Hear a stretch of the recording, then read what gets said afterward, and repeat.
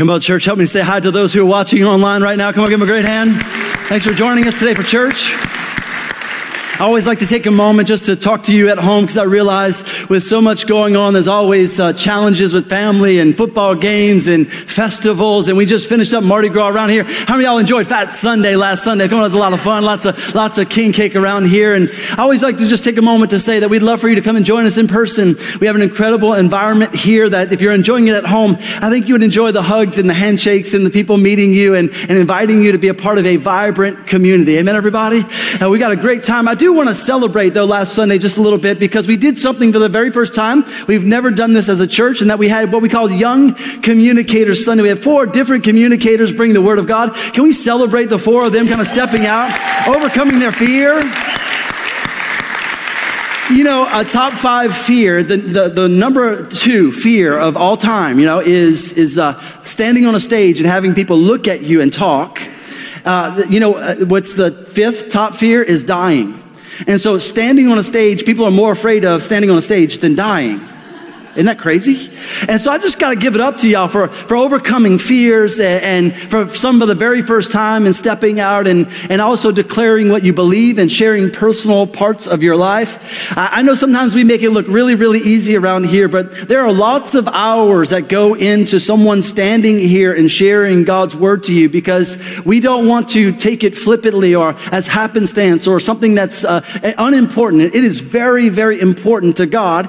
And so the people who stand up here as well, who lead worship, we're building and developing character in their lives and also calling forth the gifts of God in their lives. And I'm just thrilled that we have a generational church that young and old and black and white and brown and every background and every heritage you can find is celebrating and worshiping Jesus together. I think it's a win, and I just thought I'd tell you about it, all right? Now today, kicking off a brand new series. And the title for the series is Sound Doctrine. Would you say those 2 words with me? Sound Doctrine. I know it's the sexiest of titles I could have picked for this series. You're like, Pastor, could you have come up with something that would draw in the lost? Yeah. Sound Doctrine, If you wanted that series, that was the last one. It was called Love, Sex, and Relationships, all right? Because some of y'all got people to church that never were going to come to church on Sex Sunday, all right? That's like, you're like, I'm coming for that one. Today, I want to build. That was funny. I'm sorry, but I want to build a 6-week series. I'm just telling you ahead of time what we're doing. It's going to take us all the way to Easter. And for some of you, you're newer in faith. Some of you, you've grown up around faith, but you're really newer to what it means to have sound doctrine in your life, to have core values and beliefs that you hold to that guide you in your life. And today we're going to establish what that is and where we find it.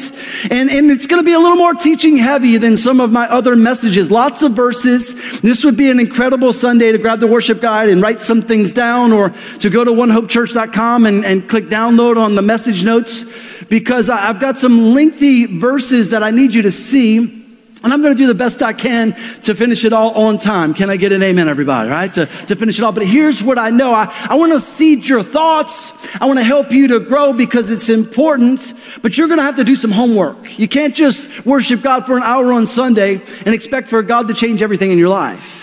You're going to have to worship God daily. You're going to have to build some of these truths into your heart and mind so that you will mature and so that you will grow. And so regardless of your level, you should understand, because the Bible isn't hard to understand. It's sometimes hard to do. It's not hard to understand the principles of God's word. It's just challenging when the Bible says pray for and love your enemy. I'm still trying to love people that I like. Loving my enemy is taking it to another level. I understand what you said, God. I'm just challenged in the situation to actually live it out. And we're living in a culture that is very, very challenged when it comes to core values and principles. This week I read about a 5-year-old little girl that was in class, and she was just all out cheating in class. I mean, just all out cheating. Y'all know, not even hiding it, just what you got over there? Just 5-year-olds are good for this. And the teacher said, what are you doing? You're cheating. She said, I'm not cheating. I'm just helping myself win. It's a very funny thing that, just like you, I laughed out loud when I saw it. But the danger is that if someone doesn't correct that 5-year-old, they grow into other kind of people in the world, right? They grow into people that invade countries because they're able to manipulate ideas to become truths that they want, not actual truths. And so they justify all sorts of evil things that happen because nobody walked up and said, hey, no, we don't do that around here at 5 years old, right? Hey, there are rights and wrongs in the world, and you and I didn't get to pick which ones are right and which ones are wrong. I know preaching better than y'all are amen right now because you can already feel where I'm going. But there's this culture again of just like, hey, I get to do what I want. I didn't write the list of sins. I didn't come up with them. And just like you, I need the grace of God to overcome sin. I'm working just like you to follow Jesus, to mature. But in order to do it well, we've got to have some soundness to what we believe. Let's begin 1 Timothy chapter 4, first lengthy passage. Paul says to a young pastor, be a good servant of Christ Jesus, constantly nourished on the words of the faith and of the, say it with me, and of the sound doctrine which you have been following. But have nothing to do with worldly fables fit only for old women. Sorry, older ladies. Paul just threw some of y'all under the bus right there is what he did. He said, on the other hand, listen to how strong his language is. On the other hand, discipline yourself for the purpose of godliness, for bodily discipline only profits large biceps, everybody. But godliness is profitable for all things, since it holds promise for the present life and also for the life to come. It is a trustworthy statement deserving full acceptance, for it is for this we labor and strive, because we have fixed our hope on the living God, not a dead God, a living God who is the Savior of all men, women, and children, especially of believers. Listen to the words again. Prescribe and teach these things. So what should you do with the Bible? Prescribe and teach these things. Give attention. What should you do? Give attention to the public reading of Scripture. Why should you come to church in person? Why should you go to church at all? Because the Bible challenges you to give attention to the public reading. Pay close attention to yourself and to your, same word, doctrine. Persevere in these things, for as you do this, you will ensure salvation. What? You can ensure your salvation? Like I can buy insurance. I can make sure, you can ensure salvation both for yourself and for those who hear you. Sound doctrine is so important so that you can have confidence that what you believe is actually true and not just some guy in a cool shirt standing on a stage telling you a good idea. Some of y'all laugh too hard. It's okay.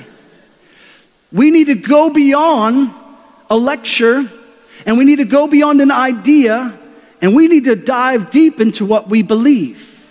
Doctrine, let's define it very clearly on screen, is a clear collection of teachings from Scripture. It's just a very clear collection of teachings from Scripture.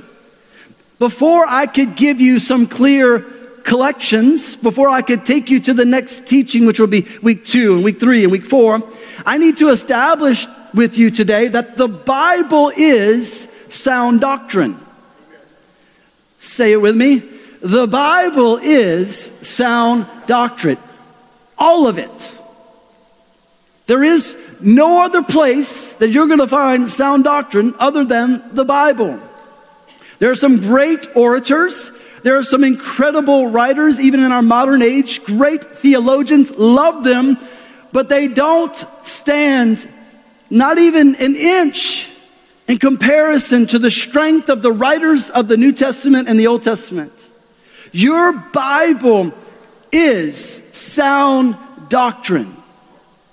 What does that mean? Well, man, there's a lot there that we can learn. There's a lot that we can dive into. And I'm going to help you to establish it as sound doctrine for your life, because as the world rocks to and fro, the only way that you and I are going to endure, as we talked about a few moments ago, is that we have a foundation that's based upon sound doctrine. Something that is not based upon fable or someone else's crazy idea, but is actually founded upon the Word of God. Let me take you a little bit deeper. Here's where you need to start writing some things. Why the Bible? Why is it so important to us, and why is the Bible sound doctrine? The first thing you need to know is that the Bible is actually God. It is God. You say, wait, that paper? No, that's paper, okay? The words are the words of God. John chapter 1, verse 1 and 2, in the beginning was the Word.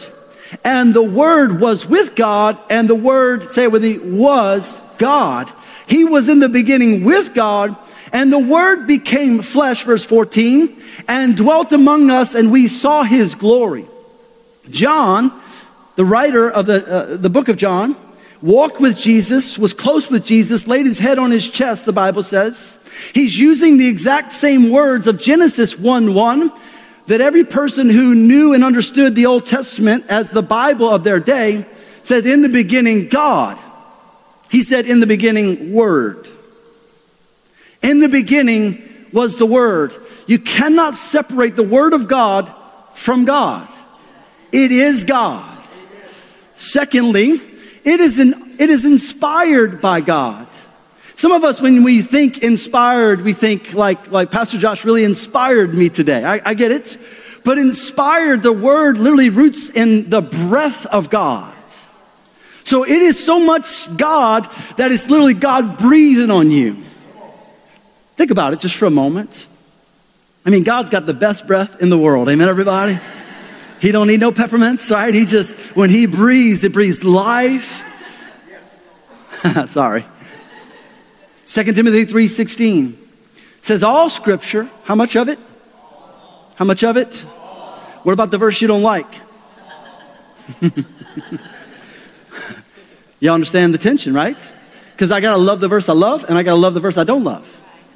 I got to deal with the tension that comes with having verses that create tension in my life. All scripture is inspired by God and profitable for teaching, for reproof, for correction, for training in righteousness. I like teaching. I don't like reproof and correction. Anybody here? For training in righteousness, so that the man of God may be adequate, equipped for every good work. You feel ill-equipped for your calling? Go to the Word of God, because it's there to equip you to become all that you're supposed to be. It is God. The Word is God. It is inspired by God. It's literally His breath into your life. See, it's not just, hey, we're reading that old history book today. No. It's the breath of life. It breathes something into your soul. Number 3, it is also unchangeable. I love this about the Bible, because people change, but the Bible does not. And I'm going to break this down for you a little bit later in the message if I have time, okay? But it is unchangeable, meaning that the boundaries of the Bible have been so established, and there are so many copies of it, that though, yes, people do try to manipulate the Bible and do evil things with the Word of God, godly men and women can grab hold of that sound doctrine and say, no. You have taken an obscure verse to do an obscure thing, to justify you being an evil dictator, and that's ungodly. Can I get an amen? John 10:35 says, the Word of God came, and the scripture cannot be broken. The Word of God came, and the scripture cannot be broken. It is unchangeable in our lives. And if the Word of God is changeable to you, if you can say, I believe this, but I don't believe that, the danger is, which part do you get to hold on to? People say, man, I love those verses about forgiveness and grace and mercy, and all dogs go to heaven. That's not a verse, by the way. But I don't like that verse about tithing. I don't like that verse about giving and being generous. I definitely don't like that verse about loving my enemy. See, the challenge is it's unchangeable, so I have to deal with that tension, which is like talking to the 5-year-old and saying, no, cheating is wrong.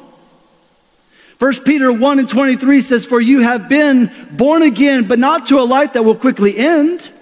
Your new life will last, how long? Forever, because it comes from the eternal living Word of God. The Word of God is eternal, it is living, it is unchangeable. Number 4, why the Word of God? It leads us to Christ. it leads us to salvation. It leads us to overcome our sinfulness. Romans 10:4 describes it this way. It says, for Christ is the goal of the law. Christ is the end. What are we trying to attain? You're not trying to look like me. You're not trying to look like your favorite theologian. You're not trying to look like anybody in culture today. Doesn't matter how much money they make. Doesn't matter how popular they are or how many Instagram followers they have. For heaven's sakes, follow somebody that has 2 followers and you might have a greater impact in your life than someone who has millions. Christ is the goal of the law for righteousness to everyone who believes. The scripture was given to us so that we would understand that we could have sound doctrine in our lives so that we could become like Jesus Christ. 1 John 5:13 says, these things I have written to you who believe in the name of the Son of God so that you may know that you have eternal life. These things are written so that you and I would be saved. You say, saved from what? Saved from my past sinfulness. Saved from my present sinfulness. Saved from my future sinfulness. See, God's work began in us, is continuing in us, and will be with us as long as we will be with Him. There's a confidence that comes when you begin to build the Word of God into your life. You realize that I just gave you 4 points and like 74 verses. Why? Because this is not my opinion. I didn't come up with this idea. For heaven's sakes, I don't think I could come up with an idea that would be so prevalent in the world as what Jesus established when He came to this earth some 2,000 years ago. He began something and He is doing it. You say, okay, Pastor, I understand. You read me a lot of verses to confirm that the verses are good. But you know, what about what is the Bible? Because there's this denomination over here has some books and this denomination over here has some ideas. What is the Bible? Well, the Bible is broken up into 2 major sections, and some of you, you're going to say, well, Pastor, this is like a beginner course all over. Some of you need a refresher course because you've got a 5-year-old that's been cheating, okay? The Bible is broken into 2 sections. The first section is the Old Testament. The Old Testament consists of 39 of 66 books. 39 of 66 books. And the Old Testament, a lot of people try to say, oh, I don't like the Old Testament because there are lots of wars and it seemed like God was killing people and God was like, there are plagues and there's genocide. Yes, the Bible is true history of how God engaged with evil people. How God saved people who needed to be saved. And so you will find yourself in the Bible if you're willing to look there. But so many of us, again, we want to say, well, that's Old Testament, that's law. That's law. Do you know that when Jesus and the Apostle Paul were preaching, that they didn't have the New Testament because they were living it? So you know the only Bible they preached, the only word they quoted, was the Old Testament. The law and the prophets, as they referred to them. The first 5 books are quite often referred to as the Pentateuch, the first 5 books of the law. And every Jewish boy and girl by the age of 12 had to memorize the 5 books. Think you got it hard in 5th grade. Try to memorize Leviticus. Jesus, again, knowing that this tension was being established in Matthew chapter 5 says, do not think that I came to abolish the law or the prophets. I did not come to abolish, but to, say it with me, but to fulfill. For truly I say to you, until heaven and earth pass away, not the smallest letter or stroke shall pass from the law until all is accomplished. The Old Testament is the Word of God. The second part is what we refer to as the New Testament. And the New Testament is 27 books of the 66 books. And the 27 books, they pick up a historical context about 430-ish years after Malachi, the last book of the Old Testament. And you find yourself with Matthew, Mark, Luke, and John, which are 4 different people telling the same story that happened at the same time. Y'all with me today? The New Testament is the Word of God. It has been established. Now, there are some denominations that they like to graft in what is called the Apocrypha, 14 books, and they add them to the Old Testament. And some of those books are useful, and they're even cool. They're just not equivalent to the other 66 books. Y'all following me today? And so they're fun to read, but you got to be careful because they say some crazy things, and they don't fit within the boundaries of the other 66 books. So you can get some weird doctrine out of them. 1 Corinthians 10:11 says, these things happened to them as an example, and they were written for our instruction, upon whom the ends of the ages have come. So these things have been done so that we would learn from them. And so Jesus actually was fulfilling much of the Old Testament prophecy right in front of them so that they would trust that he was the Messiah. Y'all follow me today? Am I going too quickly?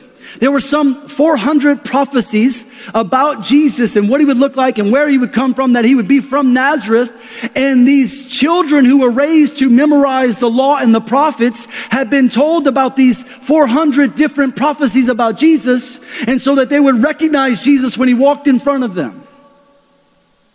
And so when he walked in front of them, they had to say, wait, didn't Deuteronomy 18 say? Didn't Moses say that there would be someone who would come that would stand, that would affect all? Yes, that he must be the one Moses talked about. And when Isaiah prophesied, you're following this? Jesus fulfilled and fulfilled and fulfilled and fulfilled and fulfilled. And the fact that he would fulfill 5 of them is mathematically impossible, but for God. The fact that he fulfilled hundreds? Y'all follow me today?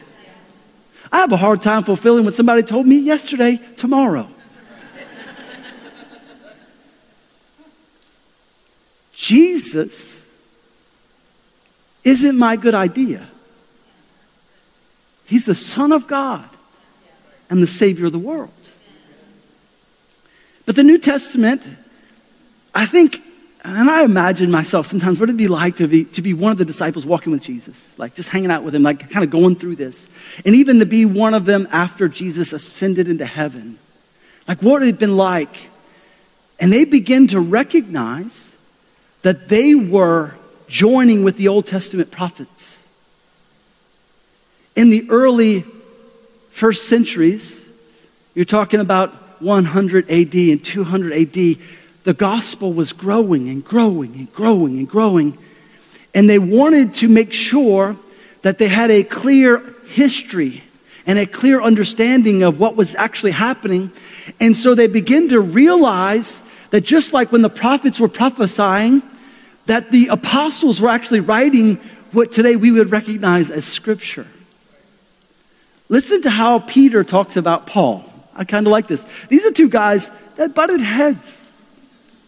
He says, and regard the patience of our Lord as salvation, just as also our beloved brother Paul, according to the wisdom given him, wrote to you, as also in all his letters, speaking in them of these things, in which are some things hard to understand, which the untaught and unstable distort, as they do the rest of, say it with me, the rest of Scripture.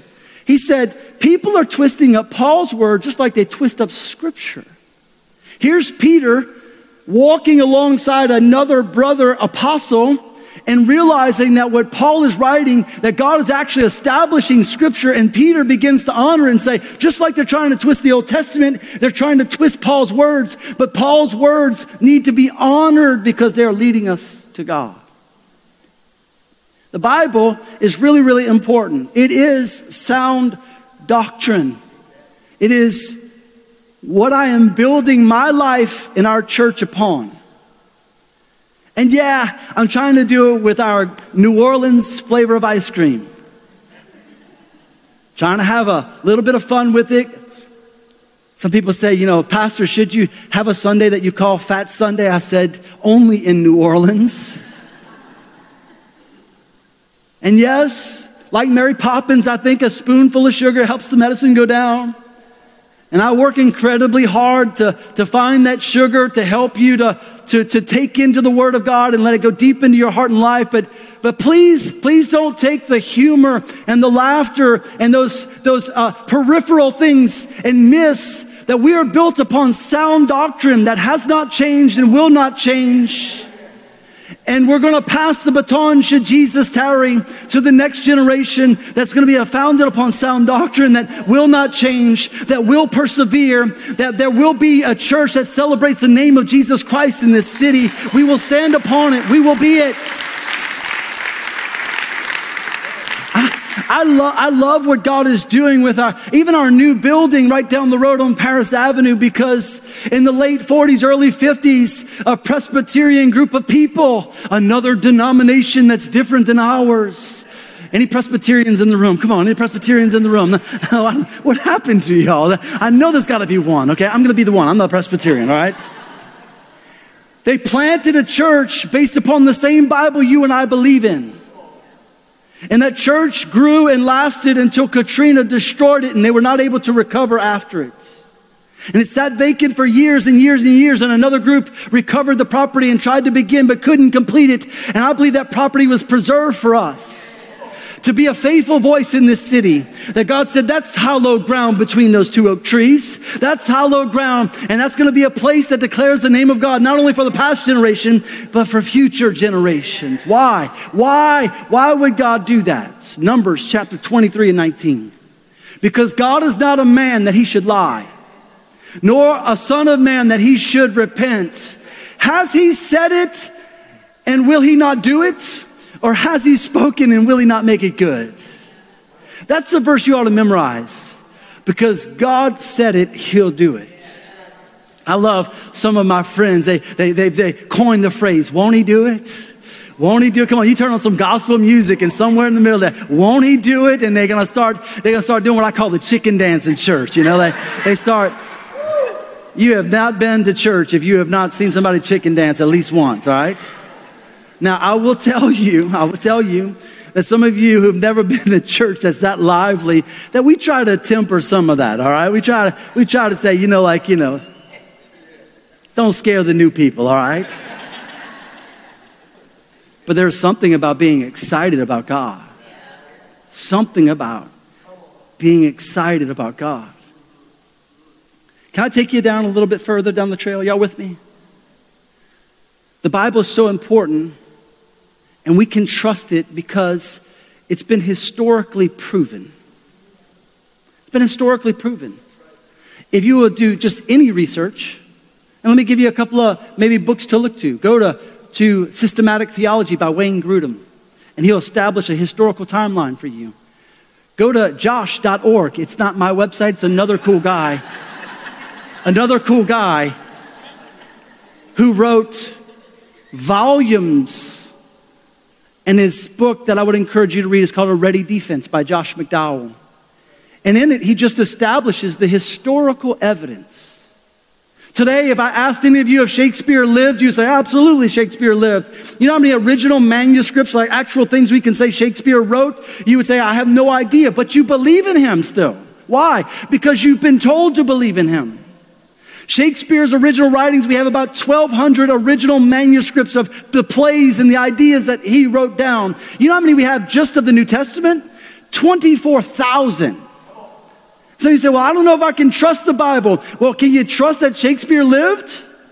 Listen, at some point you're going to have to stack up the historical evidence and say, the Bible stands better than any other. Secondly, you can trust the Bible because it's scientifically valid. It was not written as a scientific book. It is not a science. We're not going to biology 101, all right? But I'll tell you that science has been discovering what the Bible declared thousands of years ago. And so if the Bible's declaring things that science said, I don't know if that's real, and then science discovered it's real, shouldn't we trust that the Bible stands differently than any other book in history? It's the number one best-selling book of all time for a reason. And it's still continuing to be that book because men and women smarter than all of us put together have tried to destroy it. And in the process of trying to destroy it, became followers of Jesus Christ. That's Josh McDowell's story, by the way. Josh.org, read his testimony. He was an atheist who decided that he was going to do away with Jesus and he was going to destroy his impact on the world. And he thought the only way that he could destroy it is if he destroyed the Bible. Because if I could get rid of the historical context and I could disprove it, but then he dove in and what he found is God. And Jesus is the Son of God and Savior of the world is what he found. The Bible is historically proven, scientifically valid. Number 3, biblically canonized. That's a new word for some of you. But in 397 AD, a bunch of theologians got together and they said, we need to make sure that we have clear context, historical data that proves who wrote these things, who said these things. And the word canon literally means to measure them effectively. And so they used a litmus test, a very clear, like, could we find out who wrote it? Where were they? Did they preach similar things as Jesus preached that we know? We know this book is right, but does it match up with this book? Y'all following this? Yeah. And they stacked them all together and they came up with the Bible canon.